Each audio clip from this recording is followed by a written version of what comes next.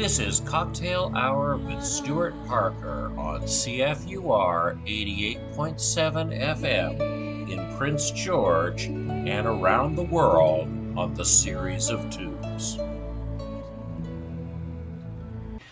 Hello, everyone. Welcome to my new show, Cocktail Hour. Thanks for sticking with me as I move on to interviewing trustworthy and interesting people over drinks. Now, the first of these people is my longtime friend, Ken Mills, who ended up becoming my doctoral supervisor when I did my PhD at the University of Toronto. Ken is an extraordinary man. He was a Rhodes Scholar. He became a tenured professor at Princeton University before the age of 30. Again, before the age of 30, he published a book called Idolatry and Its Enemies, an amazing history of Spanish efforts to control indigenous religiosity in the Andean region of South America in the early modern period. Ken is a well-traveled, well-spoken, extraordinary man of great humility and gentleness. And it's a privilege to have him come on the show and talk very honestly about his work, his passions, and these small moments that we've shared together, helping to better understand the world. But I thought I'd start the conversation in a certain place, and then we could go somewhere from there. Okay. So for when I met you, and for much of the time that I have known you, there has been this early modern itinerant priest who has loomed over your life intermittently and periodically and in a variety of creative contexts, this guy, Diego de Ocaña. And I don't know if you're finished with him now. Nope. But this has now been more than a decade that you've had this relationship as a scholar of this guy. And so I wanted to ask you to explain to folks who this guy was and what pulled you into his life. Yeah, he doesn't loom over me so much as he's remained interesting. And I think the condensation of the project has taught me an awful lot. Obviously, if I needed to, I could have finished this book very differently years ago. And so I'm, rather than lamenting that, which I think is boring and probably beside the point, what am I doing? Yeah, I'm into that. He's shown up in one way or another in nearly all the conversations we've had over the past 16 years. I was on a phone call with an art historian named Tom Cummin. I had to give a talk on the Silver Mining Center of Potosi. And Cummins very generously said, there's some really interesting passages in an early 17th century chronicle by a traveling alms collector named Diego de Ocaña. He spends quite a bit of time in Potosi, and I think there might even be a miracle narrative in which mine workers are left for dead and then miraculously saved by the intervention of the Virgin Mary. And the teller, and indeed the creator of an image of the Virgin in Potosi, in this place in what is today Bolivia, was this Diego de Ocaña. And it was this moment where, a little bit desperate for my lecture material, I went into it and I thought, damn it, I read this guy when I was a graduate student. And I even had a file card relating to this where I completely dismissed Ocaña in 2 or 3 sentences, as one does, preparing as a graduate student to, show your bona fides and move on to research. So I'd categorized him as an alms collector, Virgin Mary guy, bit of a traveler, not a very good reputation for telling the truth. I'd picked that up from some scholar. So I'd carried dismissal into this. But when I read him, I realized there was a verve and a narrative style and a sort of capacity to up the ante by making literary frames come to life, by pretending that the people he was meeting, in this case, let's focus on Potosi, making them larger than life and connective to the readership that he was imagining back in Spain. Just to contextualize it a little bit further away from how I got to him, Ocaña traveled from 1599 until 1608 through much of what we think of as Western South America, then the Viceroyalty of Peru, South America being the Viceroyalty of Peru, save the region of Brazil, which was Portuguese. Ocaña left a patchy, uneven account of his travels in which he was dutifully explaining his alms collecting mission. I collected this much, these many bequests, these many donations, this much fundraising was achieved here, there, and somewhere else.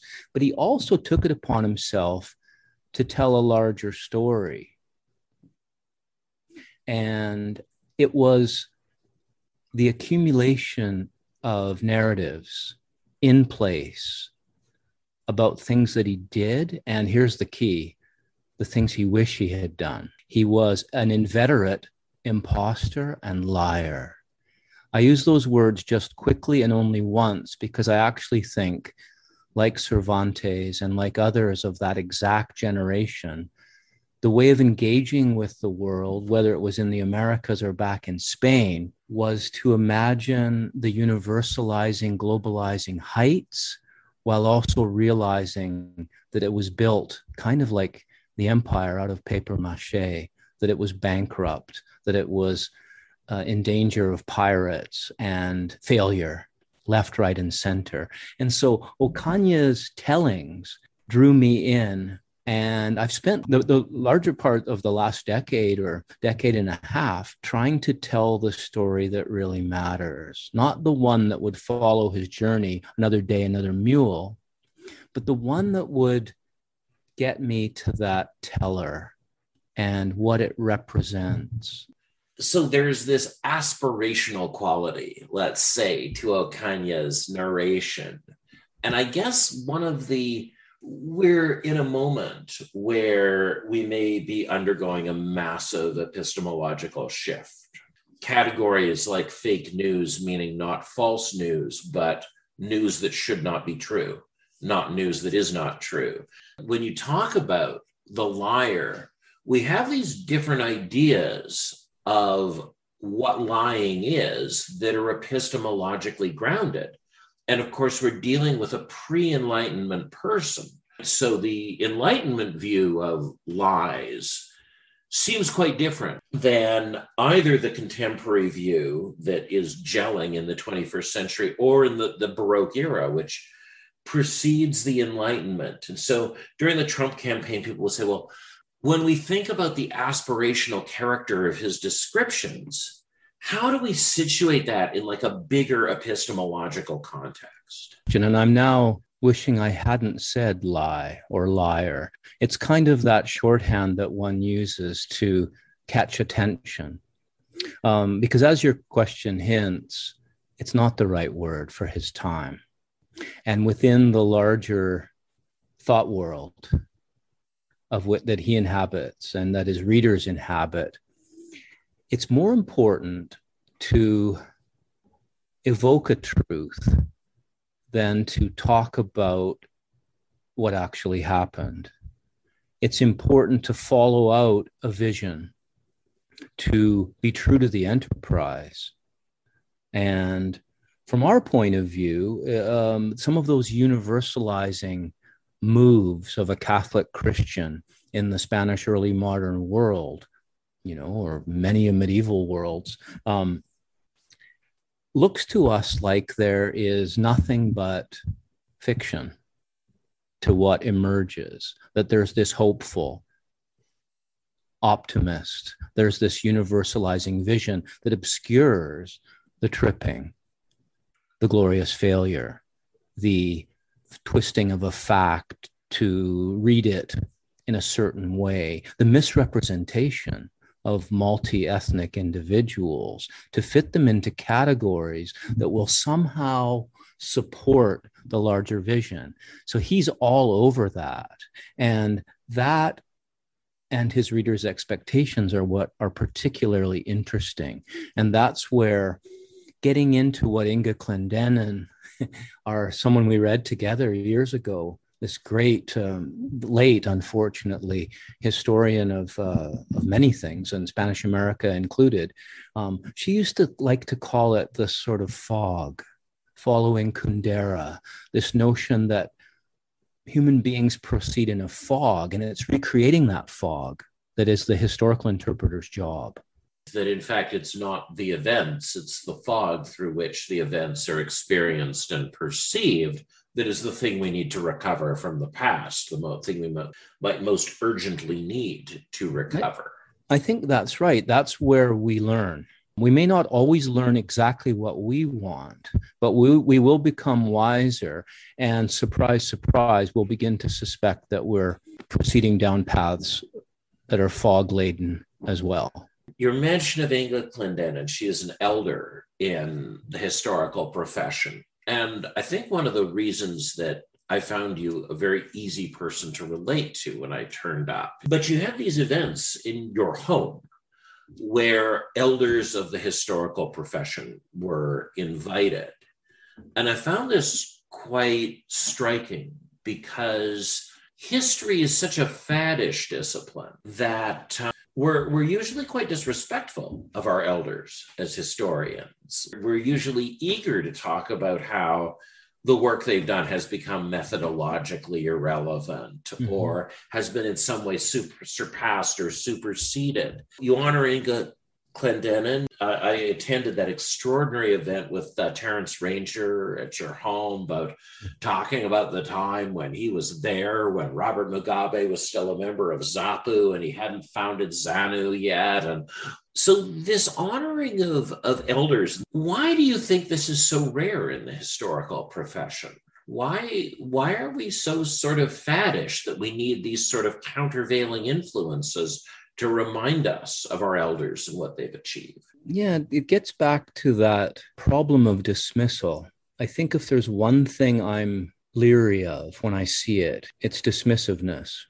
And I guess that connects to this notion that somehow there was nothing seen by the benighted predecessors. Or if they saw it, of course, it was so flawed that we just needed to restate it and take credit often without being very fair to those shoulders on which we stand. Now, one doesn't want to overdo that. Obviously, one needs to move on, and one needs to not just be paying homage all the time. But I think I'd like to unlock not just elders, but pretty much anyone. Some of the things that were happening in that Living Documents series that you're kindly referring to have turned up later in my life. There are various ways in which, in collaborative projects that I've got involved with, personal narratives, intimate stories, examinations of mirrors. Why do we do what we do? Why do we ask those questions? Why do we always take ourselves with us from one project to another?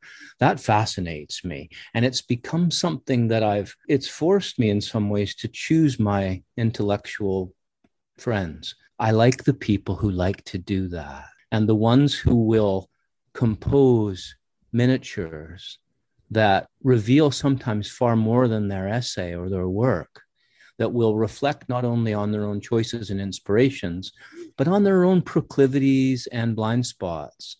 That's what was happening in the Living Document. And we just keep doing it sort of wherever I go. You are kind to bring it up, but it's also quite perceptive because it's true. I'm literally doing it in 2 or 3 of the projects and even on the journal that I serve on as a member of the editorial board, we're talking about possibly doing interviews with mentors and mentors of mentor, of following and asking scholars to open themselves up. Not everybody wants to be vulnerable in that way or to expose their own genealogies or assumed genealogies or aspirational genealogies. Not everybody likes that at all, but the right people do. And that's been fun to follow up. And thanks for connecting it back. I'd forgotten about those evenings in Toronto. It's interesting, right, how little a profession that studies the passage of time thinks about how we're seated in the passage of time ourselves. On the one hand, it should be an expected blind spot, and on the other, it's still a surprising blind spot. Coming out of an African Canadian tradition, the fictive genealogy is always in your wheelhouse. Shortly after getting back to Vancouver, our shared breakdown tour of the Great Basin. Our adventures in the Great Basin. Shortly after that, I became the authorized biographer of Leon Bibb. And of course, this situated me in a wonderful lineage because the godfather of his children was Paul Robeson. Wow. He believed that Paul Robeson was the godfather of his children. And I had always believed that Paul Robeson was the godfather of his children until one day in 2012, Leon unexpectedly claimed that he was my godfather, which was, of course, news to my parents. There's this element where these lineages are negotiated. So when I talk about my time of working with you, there are two genealogies that I tend to go for. One is you introducing me to Irene Silverblatt, the last of the great Holocaust survivor, Hannah Arendt intellectual community. It was extraordinary to feel connected to that. And the other is the idea of conversion studies as a thing, the idea that conversion is a category that we can take to lots of places. When you think about the genealogies you locate yourself in, which ones are the ones that are most important intellectually? It would really depend on the aspect I was thinking about. I wouldn't want to choose just one. I wouldn't be one of those people. John Eliot supervised the ending of my dissertation at Oxford. Let's talk about that. Though that would be a story I could tell, and there would be a mentorly relationship, definitely a writerly influence that's deep and interesting. But I would want to situate other mentorly situations. You mentioned Terence Ranger.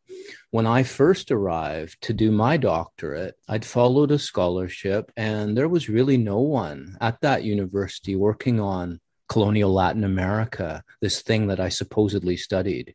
Even early modern Spain was not represented at that time. And I was shunted around between people, all very well-meaning, but none of whom really knew what was going on. I needed to travel to St. Andrews, to Cambridge, to Warwick, to Liverpool, to London to talk to people about things I was interested in. There was nobody at home. The only person who made space was Terence Ranger, the Africanist community, who were all over the study of religious change in this more recent colonialism and post-colonialism that is Africa in comparison to the colonial period in Latin America. So Ranger was all over anthropological and historical literature around religious change. And they had so complicated conversion. They had connected it to earlier church expansions, to late antiquity, to other colonialisms. And they were into interesting questions where some of the colonial Latin American literature was, of course, quite promising, but it wasn't to the same degree. And it allowed this opening, but it was Ranger's mentorly demeanor and his ability to see an Andeanist interloper into that community. And that was vital. I otherwise I think I would have been just sailing around quite a bit, and as a thinking back to your graduate student days, that can hurt. You're more vulnerable than you know. Similarly, I never studied with William B. Taylor, but it was William B. Taylor, the great historian of colonial Mexico, who was beginning to work on religion when I first met him, who just had time to talk and who wanted to do projects and who didn't care about what was most pragmatic. He had time to talk to me and think about things. I remember missing a flight when I first met him. So it's the Rangers and the Taylors and the Silverblats and the Clendenins, the ones who just gave a damn along the way. Those were just off the top of my head. But I would go mentorly, it would have to be plural. If I was doing anything related to intellectual genealogy or inspirational genealogy. In many ways, I think we don't even discover who our mentors were without a certain distance in time.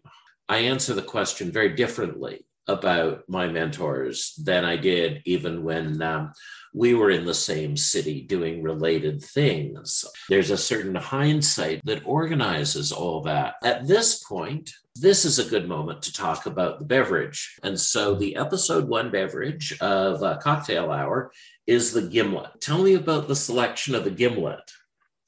Well, the Gimlet, first of all, I have to say, I hope you registered how excited I was when you said way back when that you were going to be doing a radio show.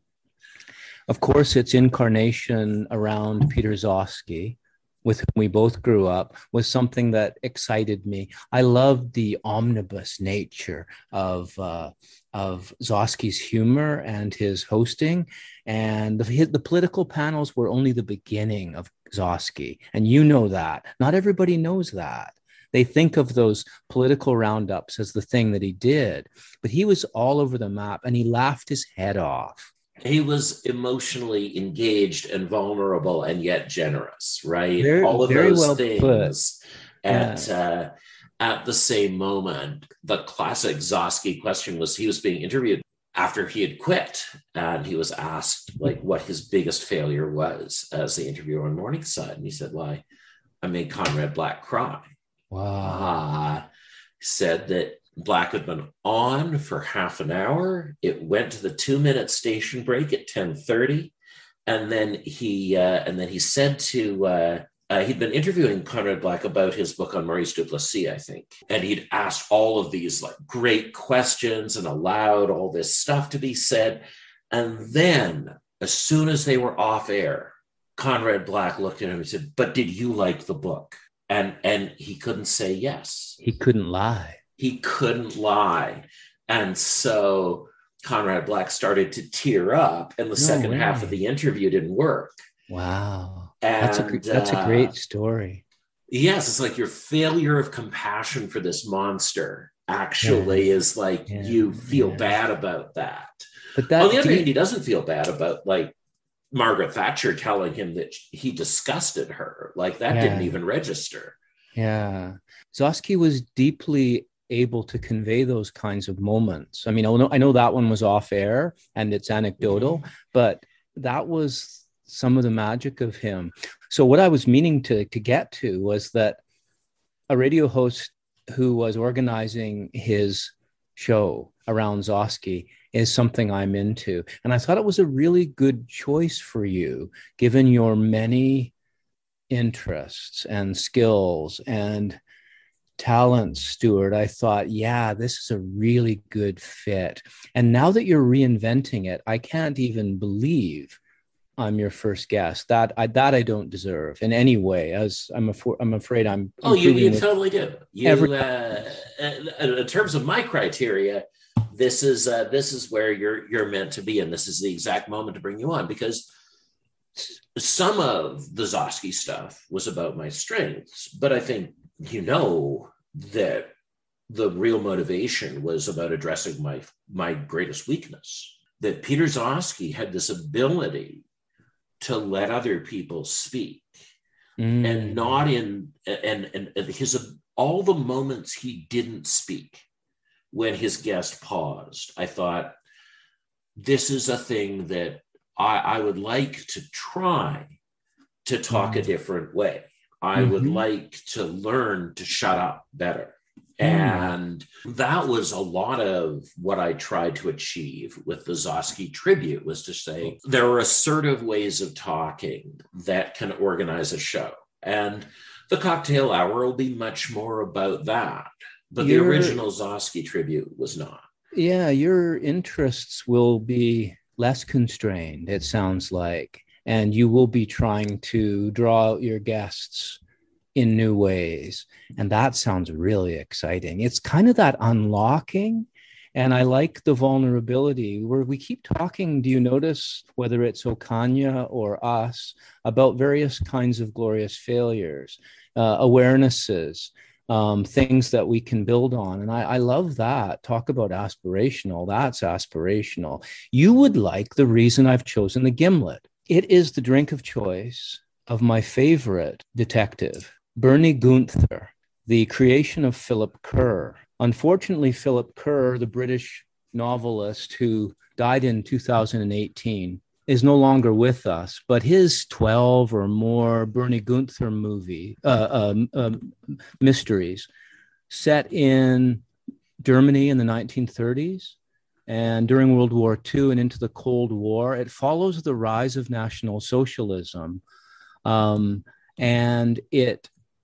Bernie is a crime detective and eventually a hotel go-to guy in Nazism, amidst Nazism, and in the aftermath in various parts of the world. And there isn't a moment where he isn't ordering his second gimlet. And indeed, when he shows up on the French Riviera in the novel called The Other Side of Silence, he's drinking gimlets by the bucket. And indeed, there's a butler who serves the novelist W. Somerset Maugham, who is a character in the novel and who gets his comeuppance, I might add. The butler makes buckets of gimlets for Bernie's arrival. So I've always thought, and I'm not really a cocktail guy. You know me well enough to know that a glass of red wine, and even more, a good glass of beer, is really my drink. But when I drink a cocktail, it is Bernie Gunther's gimlet. That's so strange, because so much of my formative thinking about how to be a smart person also comes out of mystery novels, the Inspector Morse novels. Oh, yes. And of course, you would be the guy wanting the best bidder that Morse is lining up for at the pub. The fact that he never says drinking, that thinking is always the word he uses as his euphemism for drinking, I found wonderful. But when I read the Inspector Morse novels as a teenager, it was the first time I had ever seen someone describe how a smart person thinks. That the Sherlock Holmes, Miss Marple tradition treats intelligence as a magic trick. Right. You can never see the brain work. It just produces miraculous results, and you're left to connect the dots. Whereas listening to Inspector Morse think was the narrative payoff of an Inspector Morse novel. Yeah. So I'm curious about, I've never heard of these Bernie Gunther things. How do they narrate the mystery solving? Is his thought opaque or is it visible? It's oblique and opaque and all the other words. He is a disheveled mess. And Bernie needs to go off by himself, hence the gimlets. And Bernie needs to walk by the river, and Bernie needs to trip up and fail and almost die in order to figure anything out. He needs to be compromised, as happens to him time and time again during Hitler's rise. You know, he has to watch what's possible in a very, very difficult and tricky world. He's always being underestimated, and he makes love like someone who thinks it's the last time he'll ever be in bed.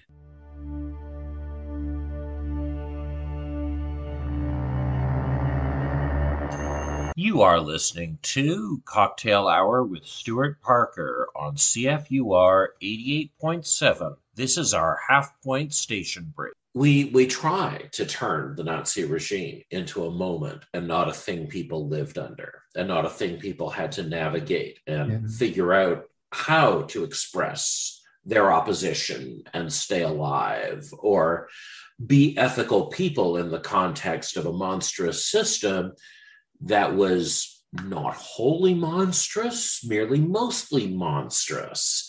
You know, one of the things I think that we often do as historians, right, is there's this terminology that comes out of the health field, which is that the term is population level. So we talk about individual level health and population level health, and how these things are qualitatively different, right? And in your first really analytical book, you're writing about population level idolatry. There are case studies, but you're looking at the psychology of conversion at a population level, not at an individual level, looking at these forms of religious irregularities and the state. And we, of course, can get a picture of the social psychology of a world. But what any health researcher would tell us is that don't let that give you too many hints about the individual psychology in that world. And so this is where I want to come back to Oconee, this problem of choosing to follow the person. Where are you in terms of the narration of Oconee's inner life? Mm-hmm. How does one try to narrate the inner life of a single actor historically? Where do you stop and start? It's going to sound cute or trite. I hope not. You have to stand on the edge of your evidence and imagine the things he, in this case, he cannot say, cannot appreciate, not condemn him for it, or indeed dismiss him, back to that word, but rather be very interested in the fact that you're corroborating evidence, your other bits, your other fragments, your other intuitions are leading you to think that here is an important place that he couldn't go or didn't go. So, for example, when he crosses the Andes on the way back to Lima for the fourth time, he often is recuperating in Lima, and it's where he does most of the writing of this long, messy, cross-genre manuscript. He's crossing sacred territory. My idolatry research and interest in indigenous peoples, religious changes through colonial times, had taught me about this world of ancestral beings that had lithomorphized, that had become the peaks, that had become the landscape, that had granted things, and that, you know, sacred histories were told about their contributions. And of course, this is true of many cultures, but this was the Andean version. Oconee was oblivious. So what do I do with his miracle narrative of surviving in the snow because of the warmth of his mule, of dismissing the Indians because the indigenous guide has got him into this fix in the first place? And what's more, they're always just looking for a drink, he writes. So I've got a despicable hero. I've got the anti-hero par excellence, but I've also got a huge opportunity to step beyond person. So in no way is this biographical. Oconee is my opportunity, my point of entry into a world that befuddled, bewitched, and completely enveloped him, you know, to the point that he wrote this journal, this long autobiographical manuscript about his journey that needed to come out a certain way, that needed to present a kind of miraculous survival story. And what's more, the planting of satellite devotional communities to the Virgin wherever he roamed, all of which, you know, give me aftermath stories, so-called afterlives, because all of these images have futures. All of the indigenous peoples and multi-ethnic communities amongst whom these Virgin Marys landed continue. And so Ocaña he would have rolled in his grave to know what befell the story he meant to control, the fictive world, the needful universalizing world that he needed to depict. And so you can see that I'm following the person, but I'm not. I'm beside him on a mule, but I'm not. It's that negotiation of that near immersion is what I'm trying to call it, where you benefit from not being an advocate. You're an understander. You're a shadowy companion, not necessarily. And I'm unreliable in ways that make me like him, make me as him, if you see what I mean. I mean, I need to construct a sort of layer to the narrative, and I'm ready to do that now. Another reason the book hasn't been finished is I'm trying to insert my own journey to this kind of study as part of the story. And I think that, in the spirit of a Clendenin or a Greg Denning, I'm hoping that it's not self-indulgent, but rather that it only opens the story more persuasively, more alluringly, to know that I also have my foibles. I have my interest points. I also go over mountain passes and don't see the sacred meaning, if you see what I mean. On the rare occasions, you're very restrained in telling stories of your adventures in the Andes. In those stories, one inevitably does ask questions about the relationships that are formed and how they're conditioned for the other subject. Oh. And there's this question of the commensurability, the degree to which we can make our stories converge. And, when you're talking about the mountains, I did some work on this idea of landscape indexicality. In societies that do not have a full literacy, irrespective, we can bracket the quipu. We don't have to have a theory about what those knots on the strings meant. But it seems common that in societies that we encounter that discover literacy at the same time they meet us, that story and map tend to function synergistically, that a common route through a landscape or a set of landscapes is such a handy way of indexing episodes in a story. And episodes in a story are such a handy way of writing a map if you don't have a piece of paper. That the more you can fuse map and story into one thing, we can see whether it's Franz Boas on the northwest coast of BC or whether it's, these moments in the Andes. We're looking back at a world that once it has literacy, the landscape will stop indexing in the same way because it's not urgent for the landscape to do that. That there are other tools one can use to write these indices. And so I'm wondering, when you look at these encounters that he has, obviously it's important to stress the incomprehension. But what's our comprehension-incomprehension balance, not just for Ocaña, but for the people he talks about meeting? How far into each other are these people seeing? And what are the things that they're able to see given the incomplete nature of that perception? Yeah, it's a great question. Impossible to answer perfectly because there's such a range. So some people do look relatively seen.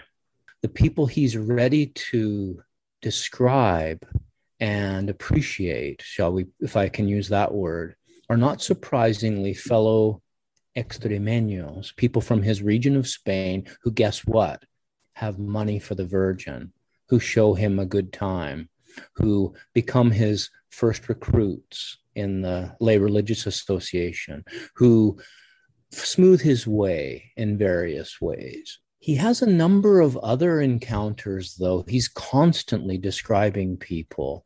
And this is where you have to put your historical interpreter's hat on. When he says Lima is full of Black women, he's telling us something.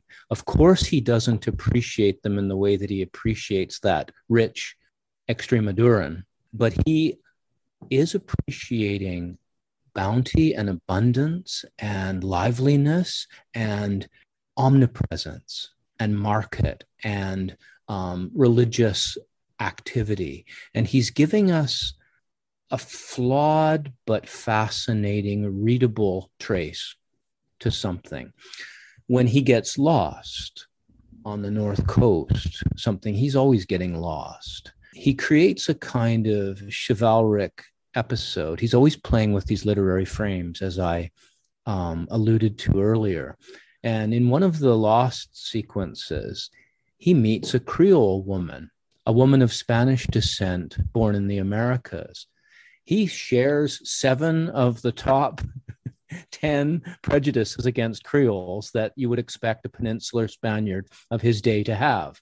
But by the end of the experience, this dama, this lady in the wasteland, in the hinterland, has charmed him with her intelligence, her learning, her curiosity, much of which feeds his ego, by the way, but her child rearing, her gifts, everything about her works. And there's a kind of conversion that he presents of himself into someone who says, guess what?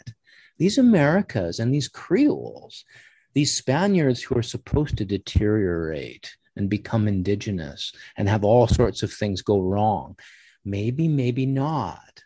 So there's the fictive Ocaña again, playing with an outcome, teasing a sort of an awareness into being through that thing that you gorgeously put as a sort of story index, right? That town, he's between towns, he's lost. That doesn't even exist in his journal without his imagination and his ability to create a story out of it, kind of like the story you or I might tell and embellish and frame and present as part of a kind of, and then I didn't die, partly because I met this Creole woman who was way better than you might expect, I'm making flippant of it, but it's really an amazing moment, like as amazing as the more passing notice of all the Black women in the big city. They're public women, right? He's not used to that. We live in this moment where there's this thing called the past. It seems to contain everything, and everyone is bad. And we use terms like white, colonial, European. And I remember you explaining, I still haven't read the book because you explained it too well, The Men of Cajamarca.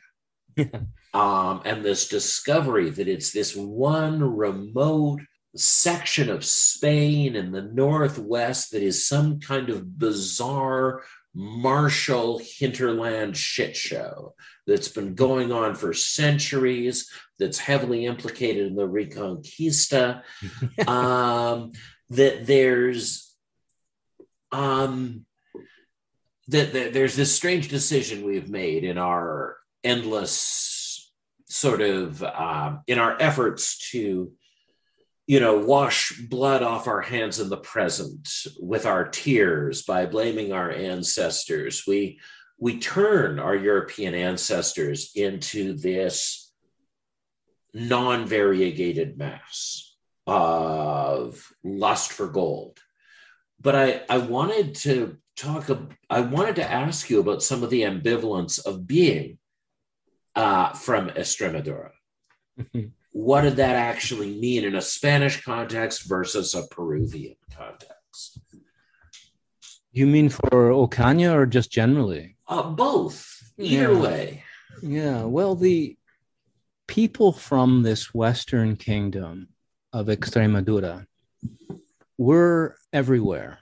They the great scholar Ida Altman has studied, extremeños who went to New Spain, what is now, dominated by Mexico, but they were everywhere. And they were only one of the major players in the post-conquest world of Peru as well.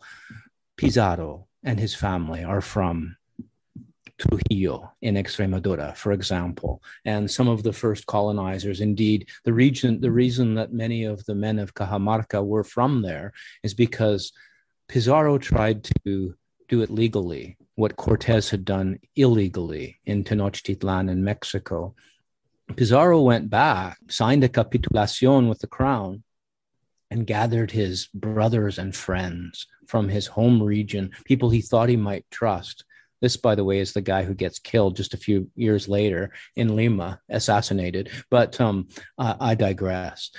What's interesting about the Extremadurans is you could tell the same story about the Basques. You could tell the same story about the people of Asturias and the northerly regions that you were referring to, that onto whom the myth of the reconquest of the Iberian Peninsula from the Moors is attached.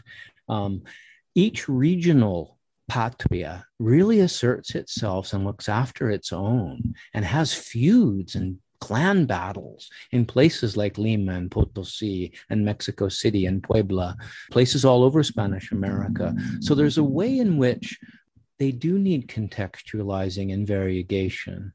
The individuation of these Spaniards, many of whom left us crucial accounts, needs to continue if we are to be able to understand far more about the wider populations and indeed the peoples that are being impacted by some of these actions. So we can't throw that European baby out with the bathwater.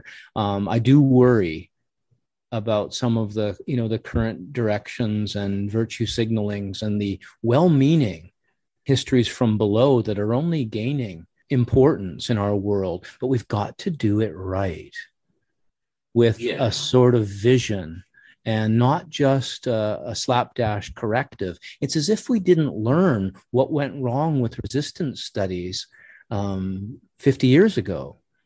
That sort of blind corrective, which took us into doing the same problems over again. I was talking to a friend who had been part of the peacekeeping efforts of NATO in Bosnia.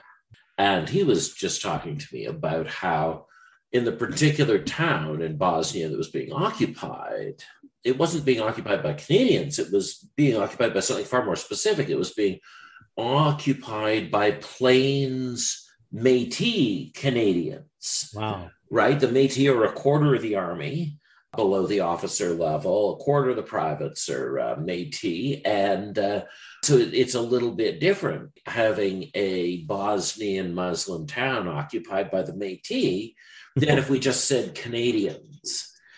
The record of resistance studies, like it's been so wiped clean, I'd never heard the term before. And so I wondered, we don't have a lot of time left. If you could say a little bit about what resistance studies was and where it went. Well, I can't really be You're not the authority. You're just the guy who's here right now. Yeah, I'm the guy that's here right now. I think I was already skeptical, but I think that when I first began researching, as a master's student at the University of Alberta, I think resistance had to be in most of my titles. It really needed to be part of the equation. There needed to be resistance. But soon after that, I think I discovered that there needed to be a more holistic approach. And so it didn't come naturally to everyone. There were still people hanging on. I remember many well-meaning advisors telling me, if you want to study Native Andean religion and culture in colonial times, don't spend so much time on the priests. Those extirpators of idolatry, those judges who went out to discover what error was, they are bad, bad, bad. Churchmen, bad, bad, bad. And I stuck to my guns, not to say that I had vision, but I knew that what they discovered was so surprising. They uncovered that idolatry was this massive blanket over a very complex, transforming world, and that much of the things that had survived were not only huacas and ancestral beings and various kinds of religious paraphernalia and ritual specialties, but there were also reinventions of Christianity. And here's where I got really excited, because the churchmen, though they didn't appreciate it in the way that we might wish them to be resisted, right? They had been the planters of these Frankenstein's monsters that had wandered off with and in the hearts and in the invention tools, the imaginations, and the religious verve of Native Andean and multi-ethnic peoples. So that cutting out the churchmen, I mean, oh my God. Well, I think I remembered wrestling with this because, of course, I'd come out of resistance studies was no longer a term. I was late going back to school, blah, blah, blah. But I do remember this challenge when I began thinking about things in terms of conversion, because there is no pure Christianity or pure Islam or pure Buddhism. It only succeeds if there is some part of what was already there that fuses with it. And that this idea that the term syncretism is actually a fairly racist term, because it suggests that when white people hybridize Christianity with their folk beliefs, they're Christians. But when an indigenous person does the same thing, we refuse to take them at their word. That's right. That we refuse to believe them, that this is Christianity. Yeah. And I think of movements like the Zapatistas and how heavily edited they have to be. For our context, the idea that there is an overarching Catholicism motivating Mayan separatists in Chiapas, that seems to unsettle us. Oh, it's a real block to giving people the respect they deserve as, as people capable of mobilizing ideas for themselves. And again, as you say, it has this kind of strange block, this racist block about who gets to constantly reinvent and blend and who doesn't, who gets stuck in this sort of methodological prison. You've got to resist. You're indigenous. It's too sad if you don't. You're the vanquished. That does no respect to indigenous histories. Yes, there's this idea that we get to be modern and you get to have culture. That's your choice. There's some binary choice. White people are modern and have no culture. Non-white people are never in the present, and they get to have culture. And we respect the culture.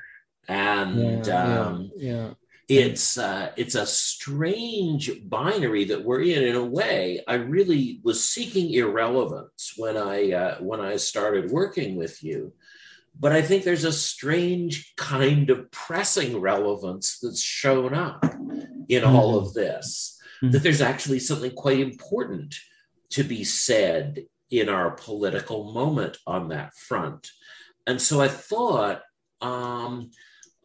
we'd sort of leave off with this crazy moment that's happening in Western Canada, that we have the heat dome happened. Lytton was incinerated.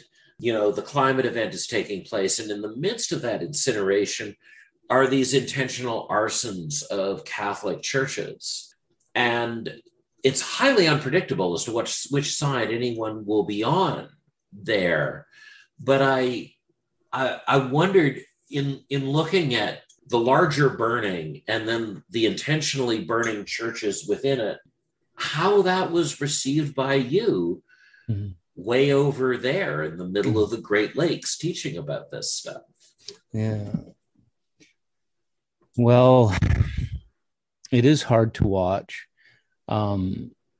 it's important to think about residential schools in Canada, speaking as a Western Canadian, are things that were known about. We didn't know the extent, and we are right to be shocked by the neglect, the abuse by the Graves. So I find it to be a useful thinking moment. Whether the political leaders are able to grasp it is quite another matter. But there is a smug turning away. There has been a history of turning away, of throwing money at First Nations, of forgetting what the First Nations lawyers and intellectuals have been saying for years, what the storytellers have been saying for years, of not listening. There was lots of, again, virtue signaling by former prime ministers. But this goes to Trudeau's father. This goes to people long before Trudeau. A lot of Canadian policy, not British, not Catholic policy, not only denominational impetus, in other words, needs to answer the call of this, intergenerational tragedy. So the trouble with it is that the sensationalism aspect can distract us from root and branch. And that's one of the things I've been thinking about as I watch the reactions and listen to the speeches from abroad. Social media and the white savior complex exhausts me at these moments. And I fear it, Stuart. And I know that it's something you follow very carefully, but it's something that I would want to talk about with the likes of you as the fallout, as the aftermath of the Graves sinks in.